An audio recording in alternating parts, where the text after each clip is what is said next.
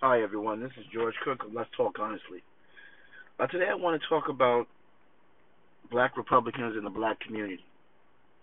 A lot of times you hear black Republicans say that the African American community hates them, no one can stand them, they get a lot of ridicule. And it's funny to me because you always hear black Republicans talking about black people in victimhood and they're crying victim. I just want to make something quite clear to you. The reason some black Republicans catch a lot of scorn, a lot of derision in the black community is not because they're Republicans, it's simply because they're jackasses about it.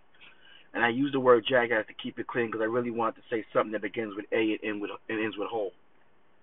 Um, Nobody really cares that you're a Republican. It's the fact that some of these people want to denounce everything that's black or anything that goes on in the black community is bad or is wrong, as if they want to whatever will get a pat on the head from the conservative community. That's what they'll say, just to make black people look bad.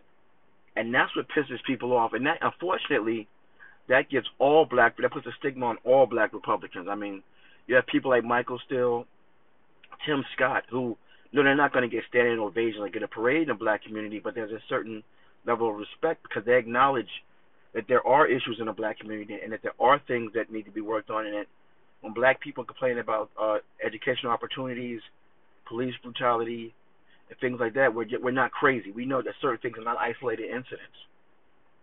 And for some reason, you have this small core of black Republicans who unfortunately get a lot of media time, who want to put this negative image of the black community out there, while at the same time crying victim.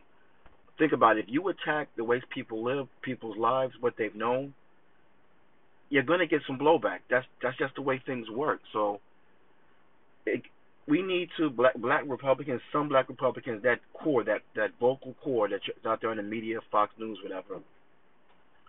They need to understand what they're saying and how they're saying it. Okay, a lot of times the message itself can make the messenger look very bad and make people not like that message. All right, now have a good day.